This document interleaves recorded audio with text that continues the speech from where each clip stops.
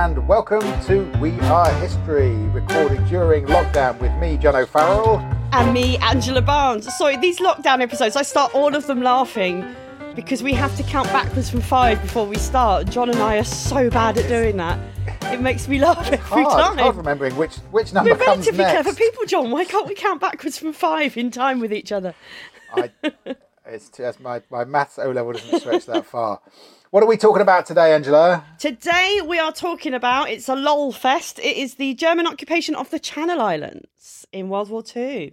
1940 to 1945, Yes. Now, lots of counterfactual books about what would have happened if Britain had succumbed to the Nazis. Mm-hmm. Lots of airport books with swastikas flying over Big Ben, and lots of dodgy men at the airport fingering them and thinking about why they voted Brexit. But, of course, one part of the UK did succumb to the Nazis. And today we're going to be looking at whether the Brits here behaved any more heroically than other countries who suffered occupation.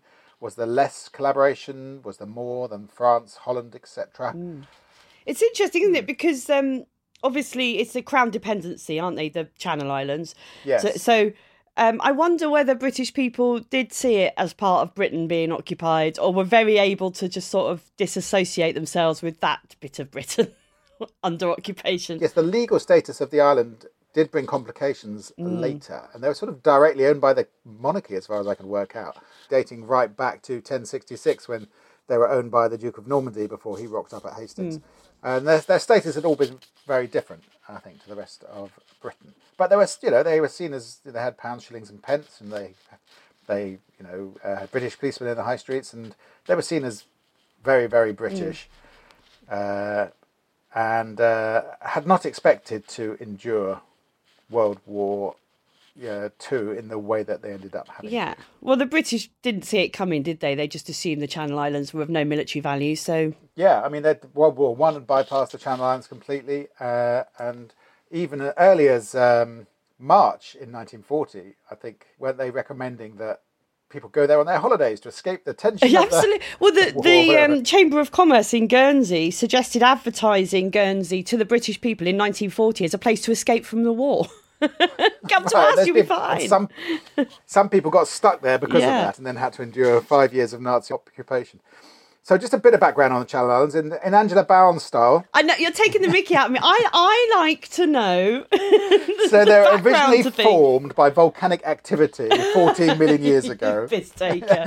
Moved to their present location, formed by tectonic plates and rising and lowering sea levels. Do you want me to go back a bit earlier than that, Angela? Or is that... Yeah, Big Bang, I think, is where we start everything, isn't it? People there were British because of, because of the Norman Conquest, but they actually many of them spoke a different language. They spoke Norman French.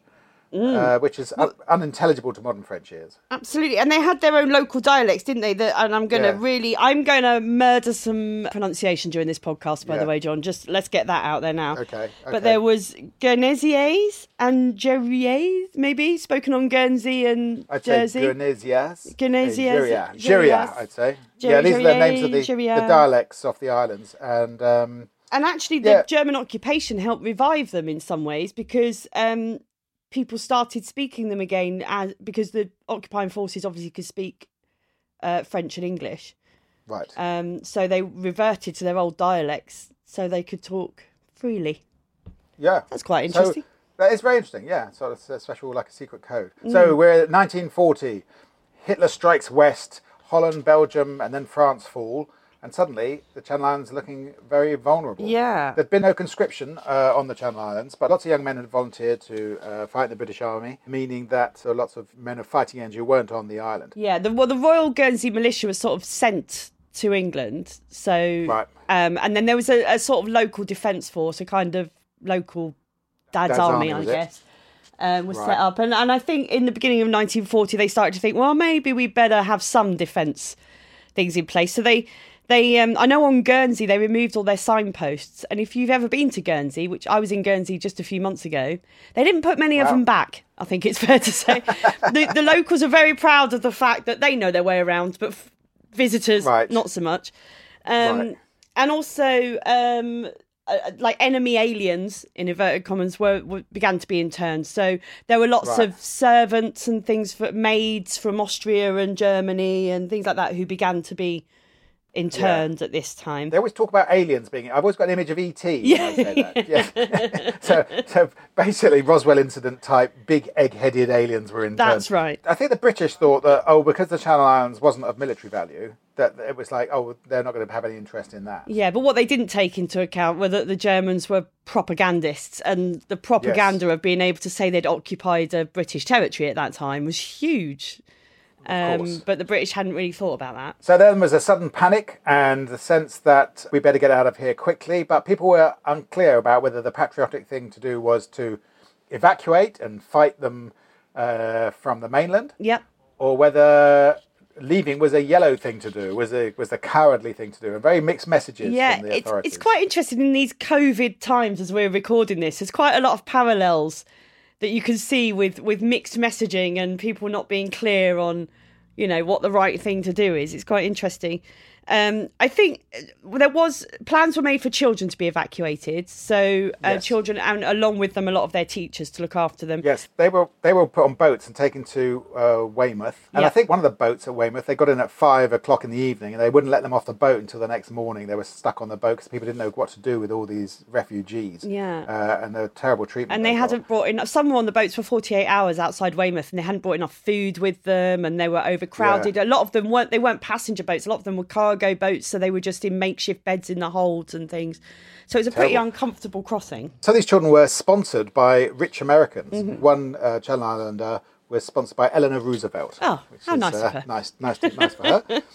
But as I say, people are not sure what the right thing to do was, and they had signs up saying, keep your heads, don't be yellow, business as usual. Like you said about mixed messages, you're right, because in Guernsey, the locals realised that they needed some industry and people to feed the people that remained and things like that. Yes. So the idea of everyone evacuating. Because at first, I think they made it sound like evacuation was definitely the best thing to do. Right. And then a man on Guernsey, whose name is incredibly Stamford Raffles. Isn't that amazing? He was the information officer. Because they'd appointed, by this point in 1940, they'd appointed emergency committees to run the island. Yes. And so he was their information officer, and he distributed 4 posters. 3 of them, we know what the wordings were. One was, the rumour that general evacuation has been ordered is a lie.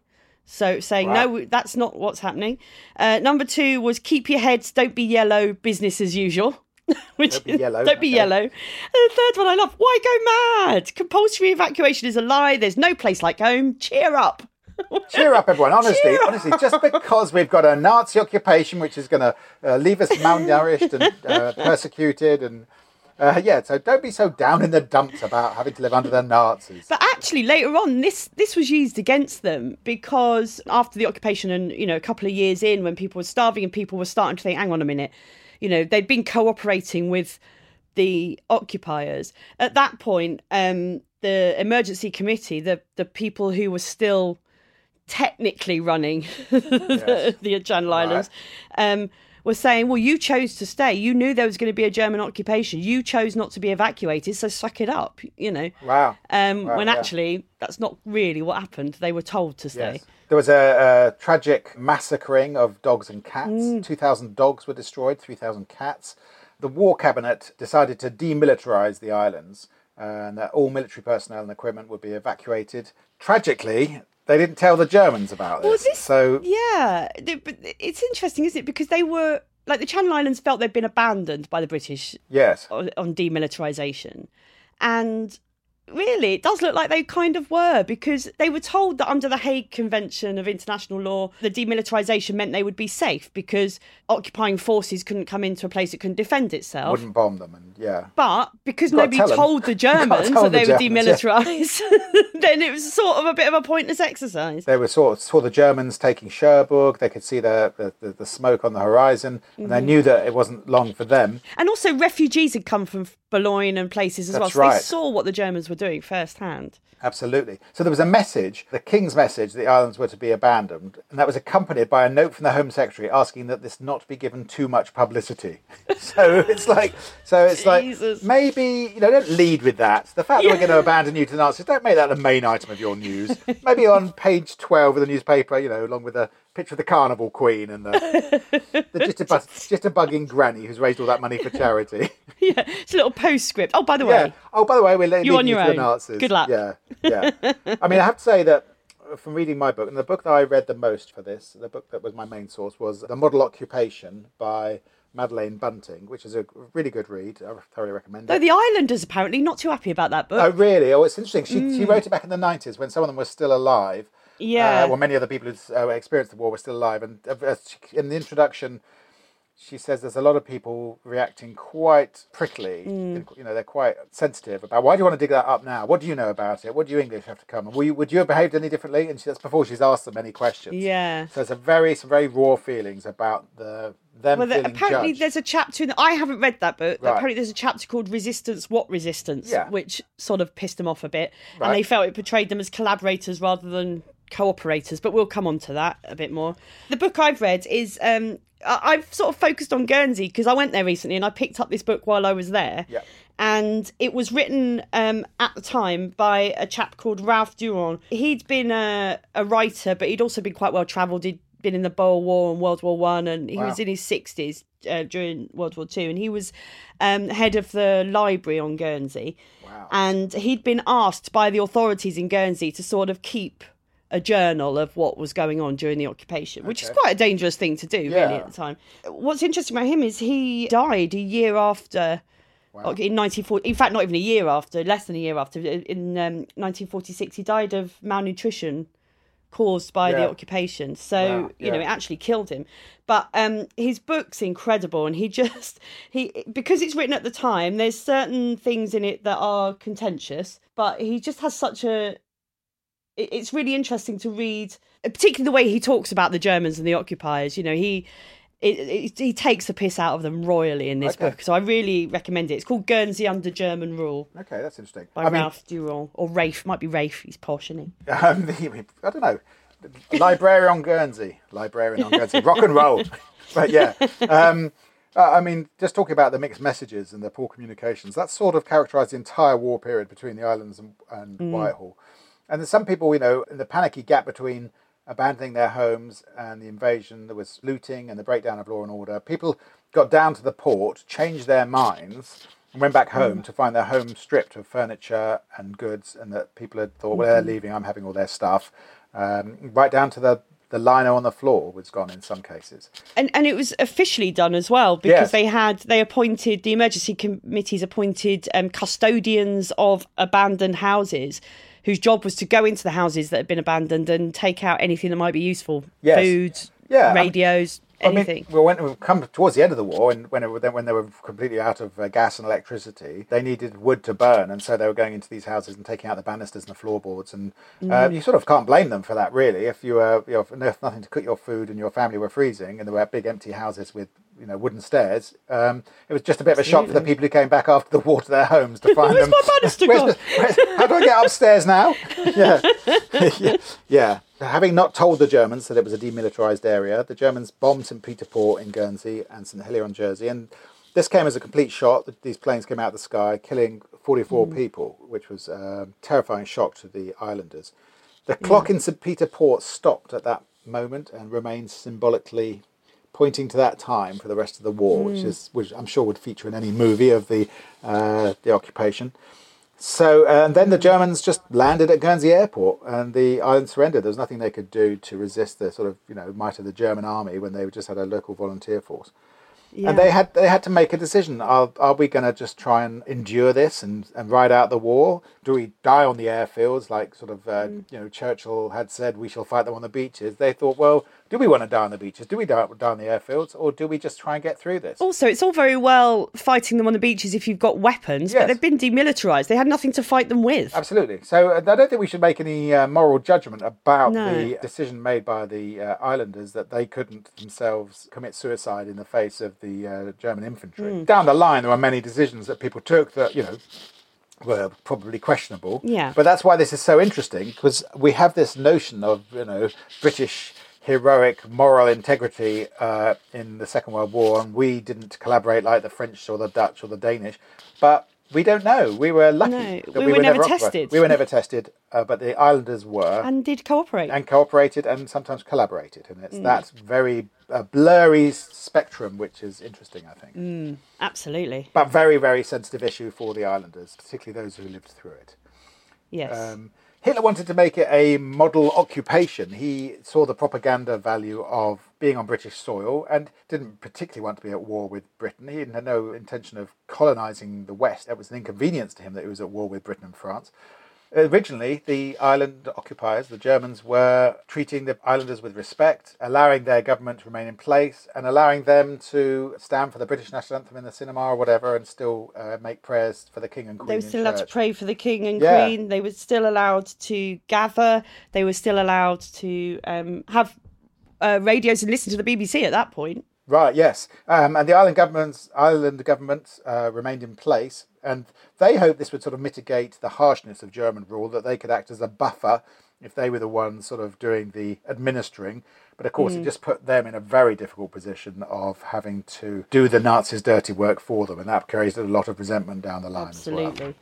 Quite iconic pictures in this book by Madeleine Bunting of, British bobbies pictured directing Nazi officers. It's these sort of images, the Union Jack being taken down and the Nazi flag being put up, German names over British shops. Yeah. This is the stuff of war obsessives, Absolutely. The using Reichsmarks. Yeah. And also, they requisitioned most motor vehicles and, Yes. petrol. So, yes, they came in not quite in the same way as they did in France or Holland, but they were still, came straight in and imposed.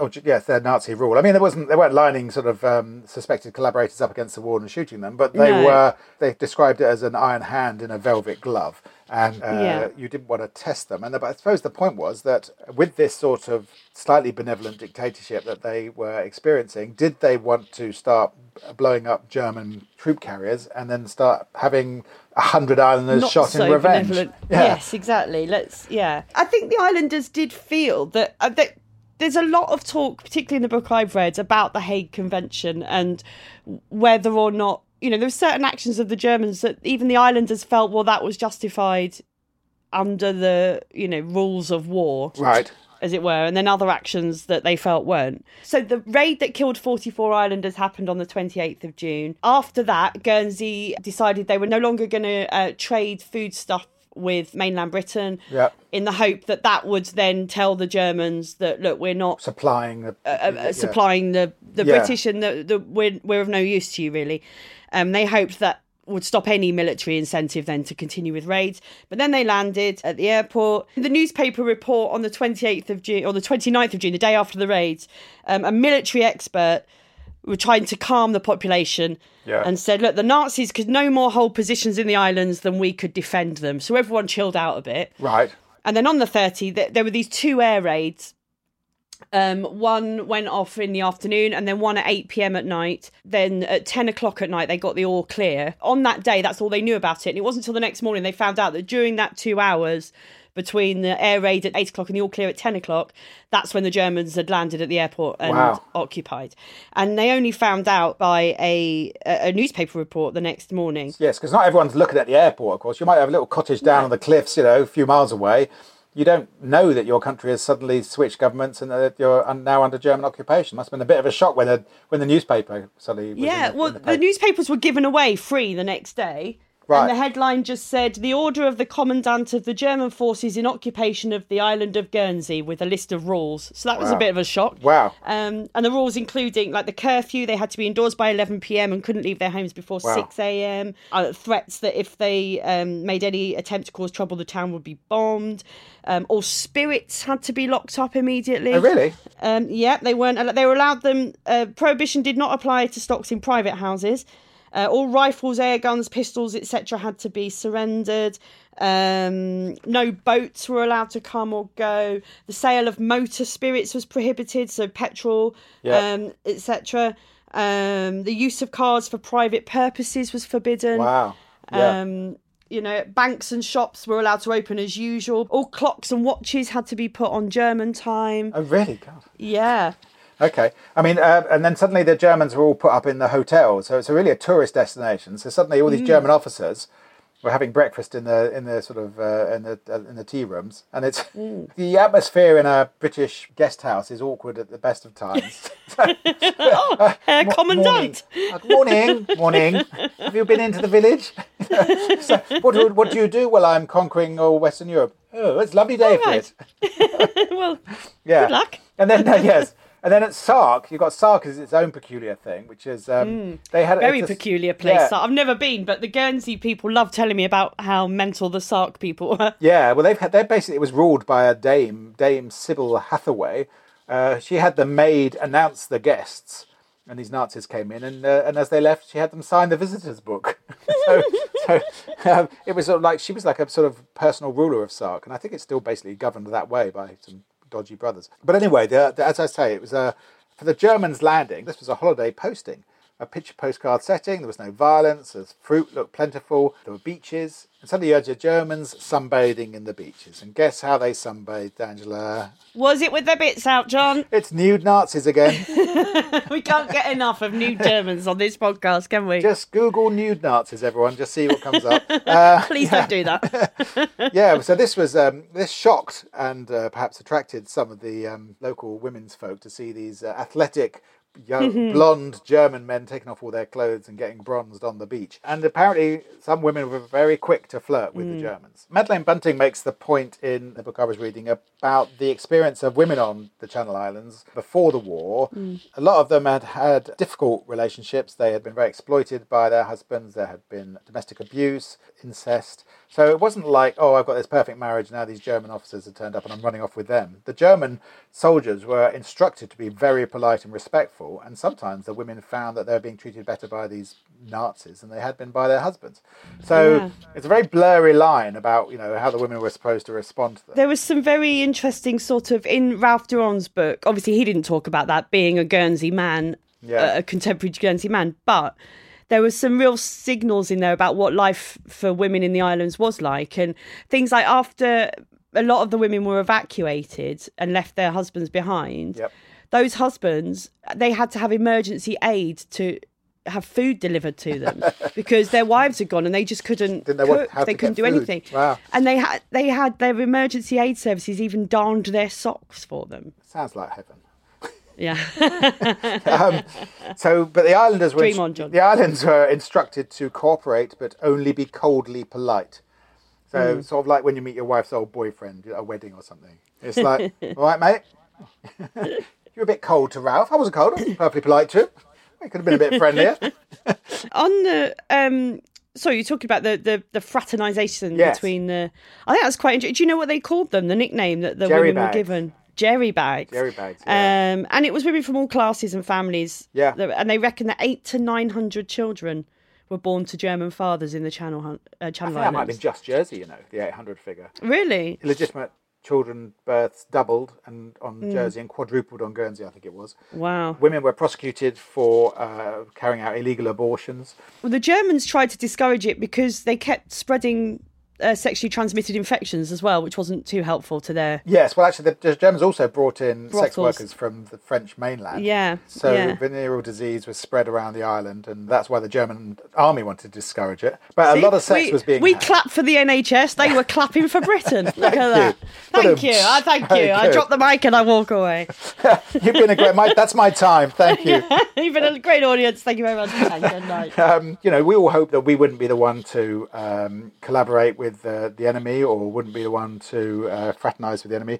Quite young girls, 14, 15, were becoming girlfriends of German soldiers. Quite often we're talking about kids suddenly having sex with sort of an invading army, which is fairly terrifying. But people were hungry, food was scarce, the Germans had more food, you can get extra loaf of bread for your kids if you were nice to a German soldier. And there was one German to every 2 islanders, a lot of Germans on the island, so it's impossible to ignore them. Yeah, I mean, I know on Guernsey, half the island evacuated. Yes. I think there were 20,000 left. There's one story I read of a German officer who had a British mistress who, before they had sex, she always asked if she could pray for her husband who was away fighting. So you can imagine the sort of psychological torment she was going through. But they hoped by cooperating with the Germans and with their governments in place, carrying out the instructions, of the Germans in the most humane manner possible, this model occupation could continue. Maybe we should take a break there. Let's. And see if that did pan out. While we enjoy spoiler alerts, John. We'll enjoy some New Jersey potatoes and Guernsey tomatoes and come back after this short break.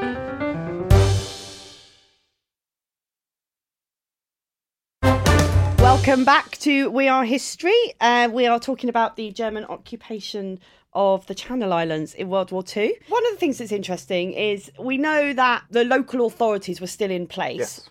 However, obviously a German commandant was on each island really controlling, what islanders could and couldn't do. One of the things that happened quite quickly was the sort of subversion of the local press. Ralph Durand in his book refers to the local press as, in inverted commas, our marionette press. And the Germans thought they were being really clever in inserting propaganda into the local papers. But the islanders saw straight through it, really. Durand says, the Germans thought they could make us believe Britain could not hope for victory. It's to be supposed that the propagandists who chose the stories did so with the ignorance of psychology that's always been a German characteristic. And they judged our mentality by that of the average German and thought that desire to be on the winning side would influence us more than love of country.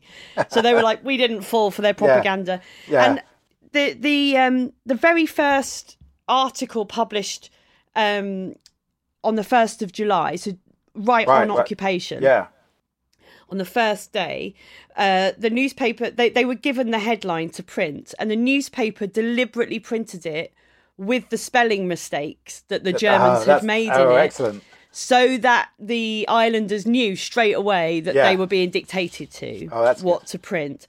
And verbs all in the wrong place, Absolutely. And they would often laugh at the sort of the stuff that the Germans would print that they thought they'd fall for. Like when in 1941, when Rudolf Hess flew to Britain and was subsequently captured, the story that appeared in the local press in the islands just said he knew the peace proposals of the Fuhrer better than anyone else in Germany. Evidently, he realised in his own conscience that the continuation of war would lead to complete destruction of the British Empire and therefore wanted to stop this disastrous development by personal sacrifice. And they didn't fall for it at all. Yeah. The Germans would lie about their numbers of casualties in raids and things like that. Yeah. But the locals could work it out just by the number of ambulances that would be seen going to the hospital. Right. And then would work out the number of deaths by the number of wreaths sold in the florist. Okay. So, they didn't really fall for a lot of this. I've got one here that is an article, a Christmas message written by a local vicar, and it concluded, "The recognition that Christ was born into the world to save the world and bring peace on earth is the need of the world." And the German censor changed it to, "The recognition that Christ was born into the world to save the world and bring peace on earth is the need of Britain and her Jewish and Bolshevik allies." It's like, oh my God. I hate it when I get rewritten and they don't run the rewrites past me. It's like I wouldn't have said that bit about the Jews. I don't remember mentioning the Bolsheviks. I don't remember it. That's a big rewrite you've done on my script there.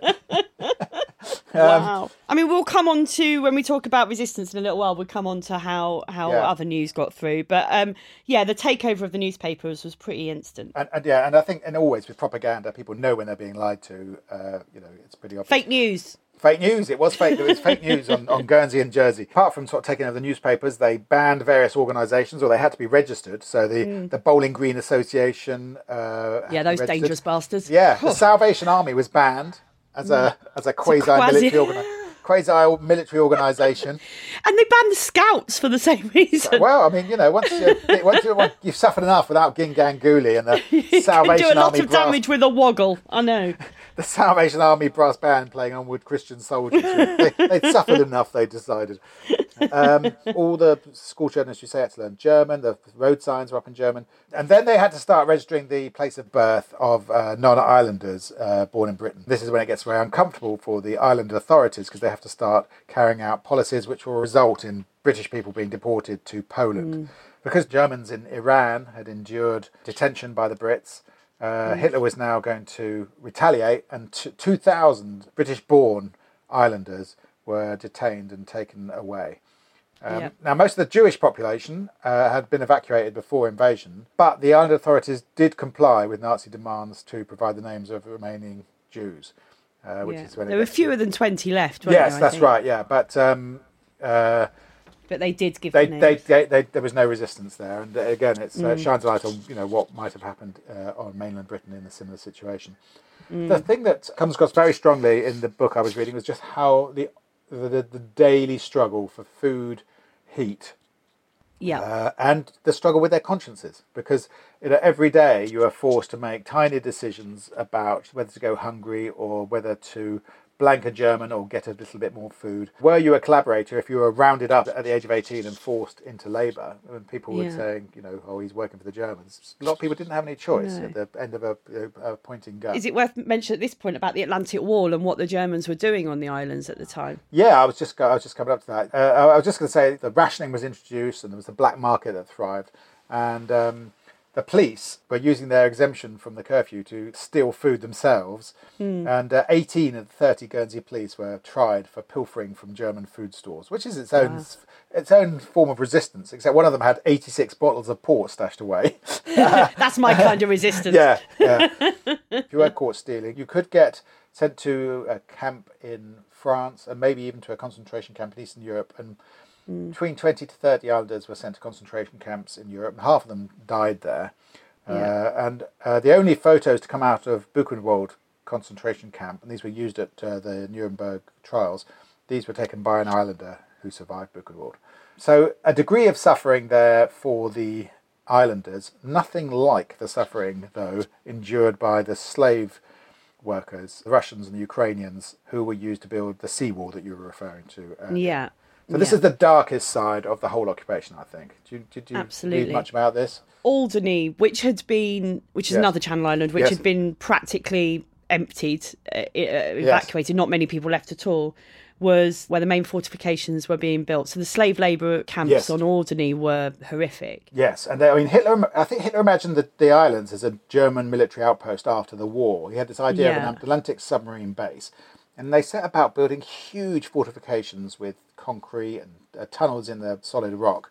And basically they imported 16,000 foreign workers. And they had slave camps full of Ukrainians and Russians and poor Spanish Republicans who we did the Spanish Civil War a few weeks back. And those Spanish Republicans who escaped to France at the end of the Spanish Civil War found themselves being handed over by Vichy France, and suddenly they were working as slave labourers in Alderney, being worked to death there. There was paid labour as well. Paid foreign labour came over to help build the fortifications as well from occupied Europe, but also you had a lot of Irish workers there, because Ireland obviously, as Irish workers were citizens of a neutral country, they were free to work for the Germans. A lot of them had been in Jersey, actually. Believe it or not, a cliche, but they were used for harvesting the potato harvest in Jersey. And so, but there's a lot of suspicion towards the Irish because they were... And there was a lot of controversy, I think, with this, wasn't there, about the sort of interpretation of the Hague Convention? Because obviously it was against the Hague Convention for the people of the occupied...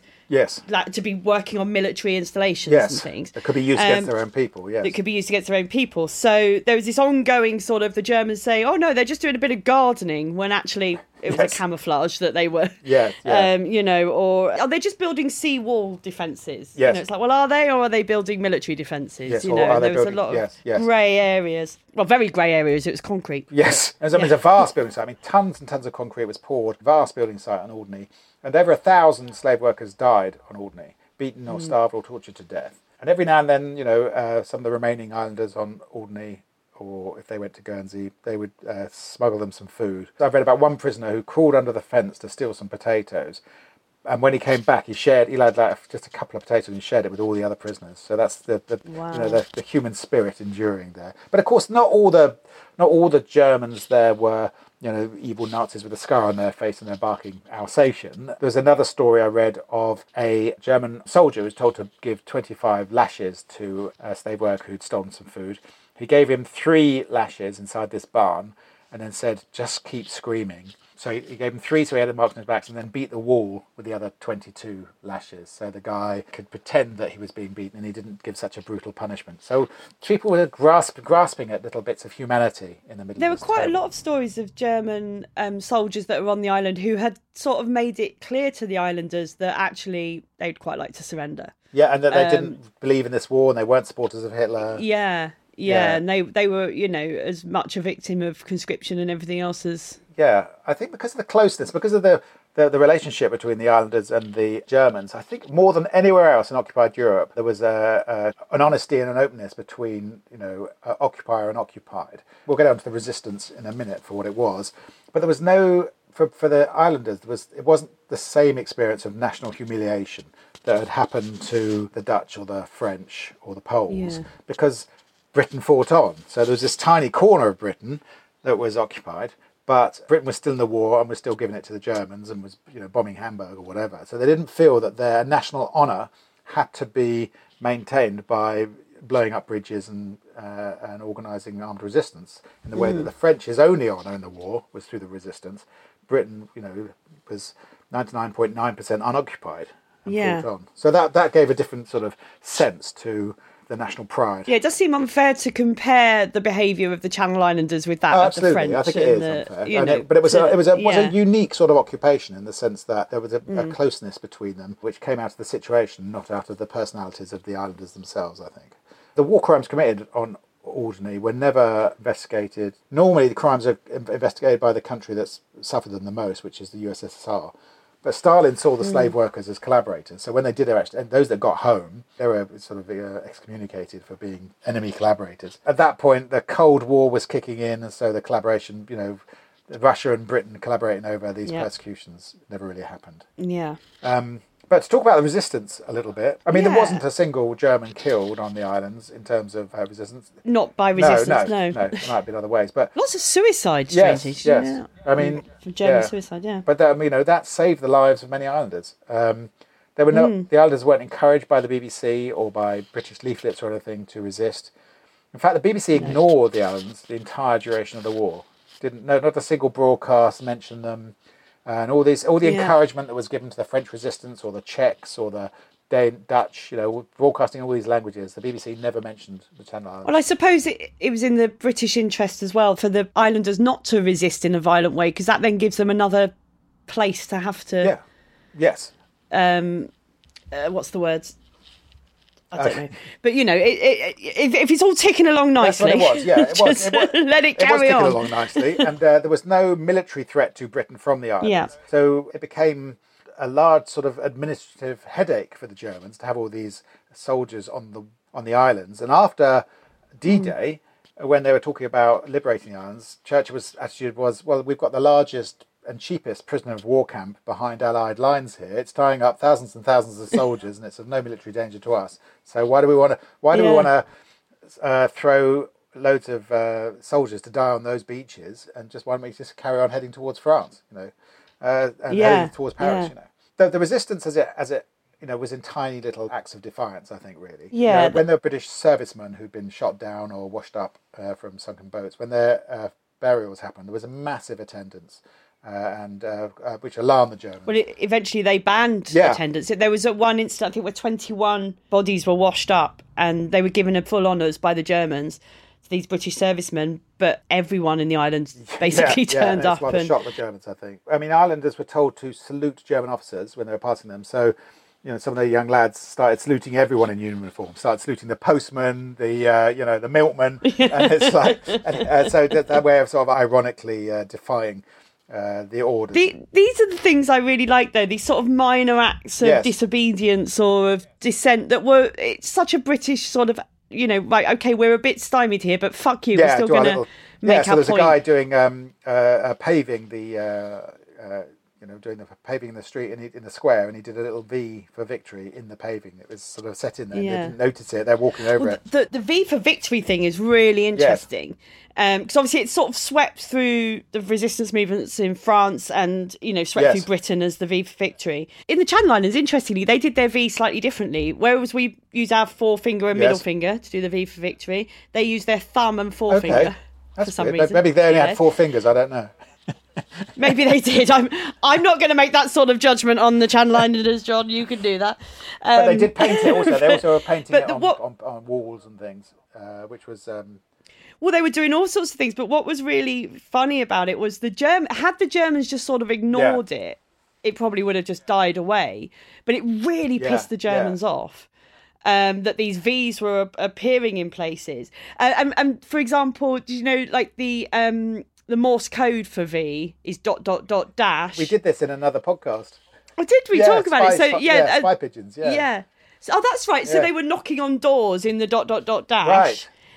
As a little sort of fuck you to the Germans. Right. And also they would play Beethoven's Fifth because it starts... Yeah. So they would play that, and the Germans hadn't really noticed that was an act of defiance. Then, the Germans were getting really wound up. They started threatening punishments.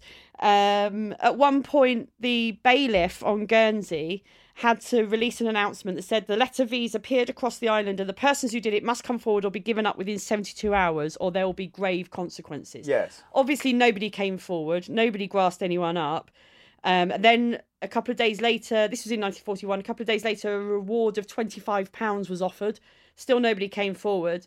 What the people didn't know was that the reason the bailiff and the Guernsey authorities were really pushing this was that the Germans had threatened to deport 25 leading islanders if they didn't find out who'd put these V's everywhere and send them to a concentration camp.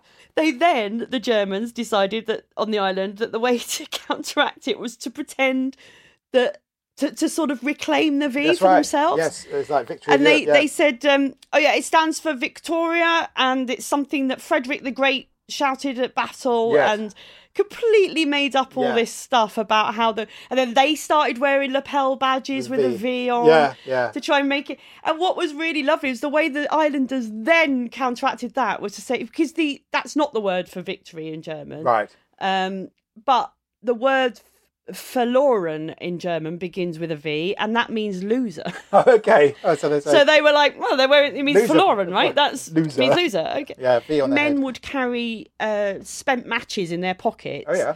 In case they saw a German car with the window wound down, and if they did, they would bend it into a V and drop it onto the seat. Oh, okay. The driver's seat. So when the driver got in the car, there'd be a V on the seat. Oh, excellent. That's right. They would put chalk on German motorbike saddles and bicycle saddles. Right. So they had chalk V's on their bums, on their uniforms. Oh, my favourite one is Edmund Blampied. I'm never sure how to pronounce local names.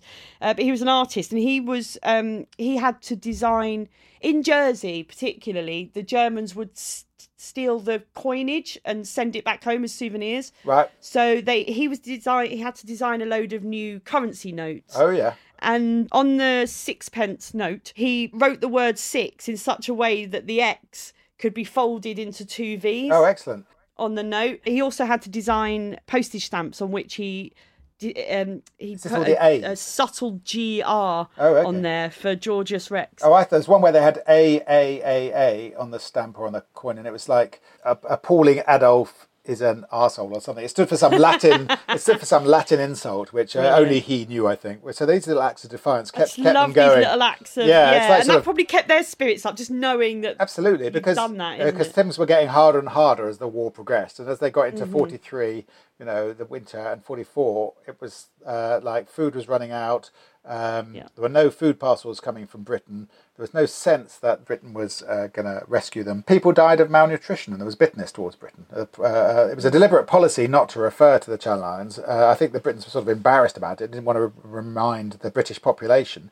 So there was no reference in news broadcasts and no mention of the King's Christmas speech. But those that were still listening to radios that still had them were frequently disappointed, even though they followed the war. Then you had some stuff about all their radios. The underground news. Yeah. Well, this is, So radios, for the first couple of years of occupation, the Germans really used wirelesses as a punishment. So, if you did something wrong, you'd have your wireless confiscated. Yep. And wirelesses were forever being confiscated and then returned. And then eventually were basically banned from 1942. But some people were quite clever with hiding their wirelesses. Yep. You had people would put them... Well, one person put theirs in a removable floor of their dog kennel. Oh, wow. With a quite vicious bull terrier in it. They'd keep them down wells. The people that were charged, the islanders that were charged with the job of going and rounding up all the wirelesses, would accidentally on purpose listen to them occasionally before they put them in storage and things like that. And then you had something called the Guernsey Underground News Network. Yes, I read about this. Who they were amazing. There were 5 people. They produced it was on newsletter, didn't they? They produced newsletters. So what they would do, they would listen to the radio broadcast on the BBC, and then they would, on tomato packing paper, because Guernsey grew tomatoes, they would type up the bulletin of the day, and then it would be discreted in secret locations. One of which was in the library that Ralph Durand, who wrote the book I read, in a sort of nominated book. Where people in the know could then go into the library and have a look at that book and see what the news bulletin of that day said. There was a lovely thing that he said about these people that were doing this. So there was 5 men, essentially, but obviously to disseminate the news, there was quite a network of people to get the news out. And he said sometimes the news disseminated was a lot more positive than what was actually happening. And he attributed this to being because a man or woman who deliberately risks imprisonment in order to hear war news is of the stuff of which optimists are made. And optimists, when passing on news, have a tendency, of which they are possibly unconscious, to exaggerate good and minimise bad news. Well, that's interesting, isn't it? Which I thought was really interesting. I mean, at the beginning, the British had dropped leaflets, hadn't they, after in September, they used to messages from the King. And they used to drop copies of the Daily Mirror and the Daily Mail. Did they? Poor things. So take your pick. It was like thanks, guys. It was like the tube when the metro's been left on every seat. It's like litter blowing everywhere. Didn't they have the kids all chasing around trying to pick up the leaflets, and the Germans trying to pick up the leaflets before the British kids did? Looked like a game of. I can't find the bit of paper I wrote it, but said it looked like a game of chase or something. Tom Tiddler's Ground or something. Tom Tiddler's Ground. That's right. Yes. Sorry, yes. So Frank Faller was one of the main guys of this Guernsey Underground News Network, and he was also the editor of the Star newspaper. So what he used to do was strategically place the stories that the Germans had given him in the same place in the newspaper. Ah, that's good. So the islanders got to know that if a story was in that place, then it was Nazi propaganda. Slot. But in 1994, the Underground News Network was betrayed by an Irish collaborator. And those 5 men were sent to imprisonment in Germany. One of them died there. No, 2 of them died there. Wow. And 3 came back. Wow.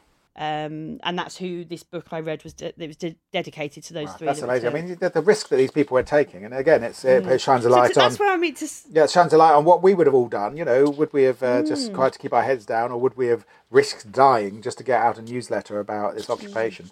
And also to say there was no resistance does feel a bit. Yeah. There was no armed resistance. There was no, but there were these acts of defiance that were really dangerous. And there were people who were hiding, escaped slaves, and also a couple of Jewish people, I think, were hidden on the island. So there was resistance. But as things were getting hard on the island, at least D-Day happened, and they saw D-Day happening, and they thought, well, deliverance is going to come soon, because look where they're invading, right next door to where we are. They've taken the Cherbourg Peninsula. And look, they must come for us soon. Oh, they're going in the opposite direction. And they just, as I said before, there was a military decision taken not to try and relieve the occupation of the islands. I think Mountbatten drew up a plan, but every plan they drew up, 1943. Every plan they drew up just looked like it involved the deaths of thousands. And they thought, well, we could use those men ridding mainland Europe from the Nazis. So they kept pushing on and on and on, and things got harder and harder, because before, the German food supplies came from the Cherbourg Peninsula, but then there was there's no food coming from the German sources, and no food coming from the British sources. So the winter of 1944 was terrible for the islanders, and they were starving. And there were no Red Cross parcels or anything. In August of 1944, the German Foreign Ministry made an offer to Britain via the Swiss Red Cross to see the release and evacuation of all the Channel Island civilians except the men of military age. So they knew there was a food crisis for everybody on the island. And the British apparently considered the offer, and then a memo from Churchill said, let them starve, they can rot at their leisure. And it says it's not clear whether Churchill meant the Germans or the civilians. No, well, the thing is, Churchill's attitude to the islanders seems to be quite unsympathetic. And maybe he'd imagined that they would themselves die on the beaches when the Nazis had landed, and I think he had an attitude of disappointment in the islanders. He'd taken all their arms away. What were they supposed to do? I know, and there just wasn't the wherewithal. But he wouldn't allow Red Cross parcels in for quite a while, thinking that food would just be taken by the Germans and distributed to German forces in Europe. So they really suffered, and like your librarian, author, many there were deaths. Finally, it's May 1945. The Allies reach Berlin. Hitler is dead. Germany surrenders. VE Day, but still on Jersey and Guernsey, the Nazis are in control. Incredibly, even though the whole of Europe was liberated, the Channel Islands forgot about them. Oh yeah. Oh God, I'm so sorry. Oh, There's something I haven't done. What is it? I'm so embarrassed. We did mean to get you last year, but it just slipped my mind. So. Yeah, but and so it was just like the day after VE Day, the Germans had to surrender. 9th. A boat full of British soldiers turned up on the beach, and the Germans knew the game was up. There's no point in sort of fighting a war over these islands. Suddenly, all the Union Jacks appeared. Huge cheering and celebrating in the ports of St. Peter Port and St. Helier. Do you know what the boats were called? Go on. I love this. First boat arrived at St. Peter Port in Guernsey. The second arrived at St. Helier in Jersey, and the first one was HMS Bulldog, and the second was HMS Beagle.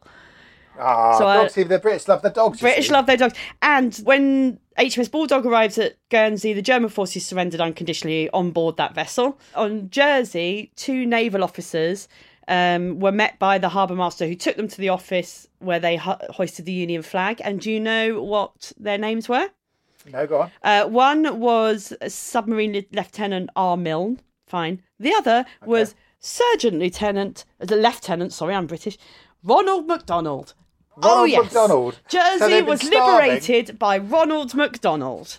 Well, when you've been that hungry for that long, you suddenly go, this bloke in the clown costume is coming up, offering all these hamburgers. It must have been a doubly great day to have the clown from the McDonald's ad suddenly landing on the beach. Sorry, Ronald McDonald, if you're, you're probably not alive, his family if your family are listening, I do apologise. Yeah. But come on.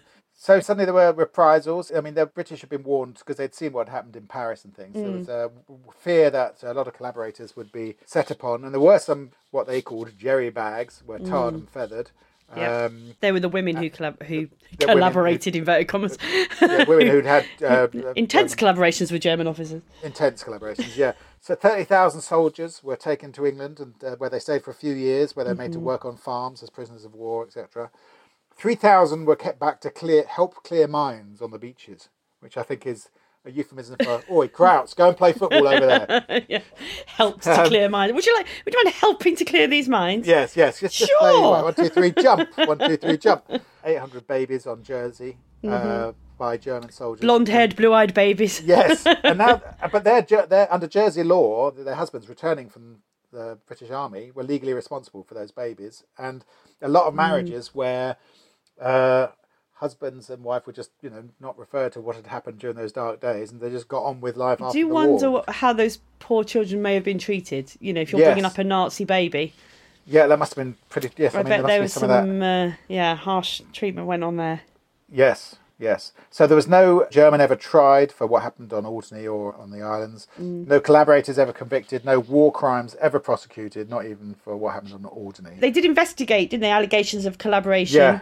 Yeah. But in November 1946, the Home Secretary said that most of the allegations lacked substance, and then only 12 cases were considered, but the Director of Public Prosecutions ruled it out on insufficient grounds. So I think everyone just wanted to brush it under the carpet. I think everyone wanted to forget about it. It didn't fit with the British narrative of a heroic defiance of the moral purity of Britain from fighting the Nazis from beginning to end. And we're still under that delusion that's what we are now, aren't we? Exactly. The idea of British exceptionalism was not helped by this story. So to have weeks and weeks of trials and publicity given to collaborators was not a desirable notion for the British authorities. And so, it was all just forgotten about. I think there was punishment by social ostracism on the islands themselves, and quite a few people emigrated to New Zealand or South Africa or whatever to start new lives away from the islands. And they think there was a conspiracy theory that lots of the collaborators were smuggled off the islands to prevent further unrest. And they all whisked away in one boat or other. No one ever could prove that, but Some papers came out in 1992 sort of suggesting this might have been true. And also there were laws passed, weren't there, in Jersey and Guernsey retrospectively that confiscated the financial gains made by war profiteers. That's right. And black marketeers. Some people have made a fortune. Yeah. I think the overall lesson is that it's pretty clear that if the United Kingdom, mainland had been overrun by the Nazis, there would have been those who would have collaborated, and there would have been those who had, been defiant. Yep. And there would have been those people who would have been prepared to hand Jewish people over to the authorities, just as they had in every other part of Europe. I think it sort of disproves the rather, this idea we have of ourselves as being somehow pure special. and special and completely patriotic. Yes. Most of Britain was spared those difficult choices because of the English Channel, not because we're special. Yeah. And we're not any more heroic, brave, or better than the French, Dutch, or Poles. Really, we're just people, and it's almost John, like human beings are going to be human beings. Exactly. Regardless of where they fell out of their mothers. So I think the islanders have, they suffered under the war for a sort of sense of disappointment in them. That they weren't these great narratives of, the great escape. They were probably expected to tunnel out of Jersey and pop up somewhere in Cornwall. Build gliders out of toilet Just rolls swim or something. It. Come on. Yeah. So cover yourself in goose fat and off you go. They were sort of abandoned by the British. They were ignored by the British, and then they were sort of slightly punished by the British for not having used pea shooters to defeat the Wehrmacht.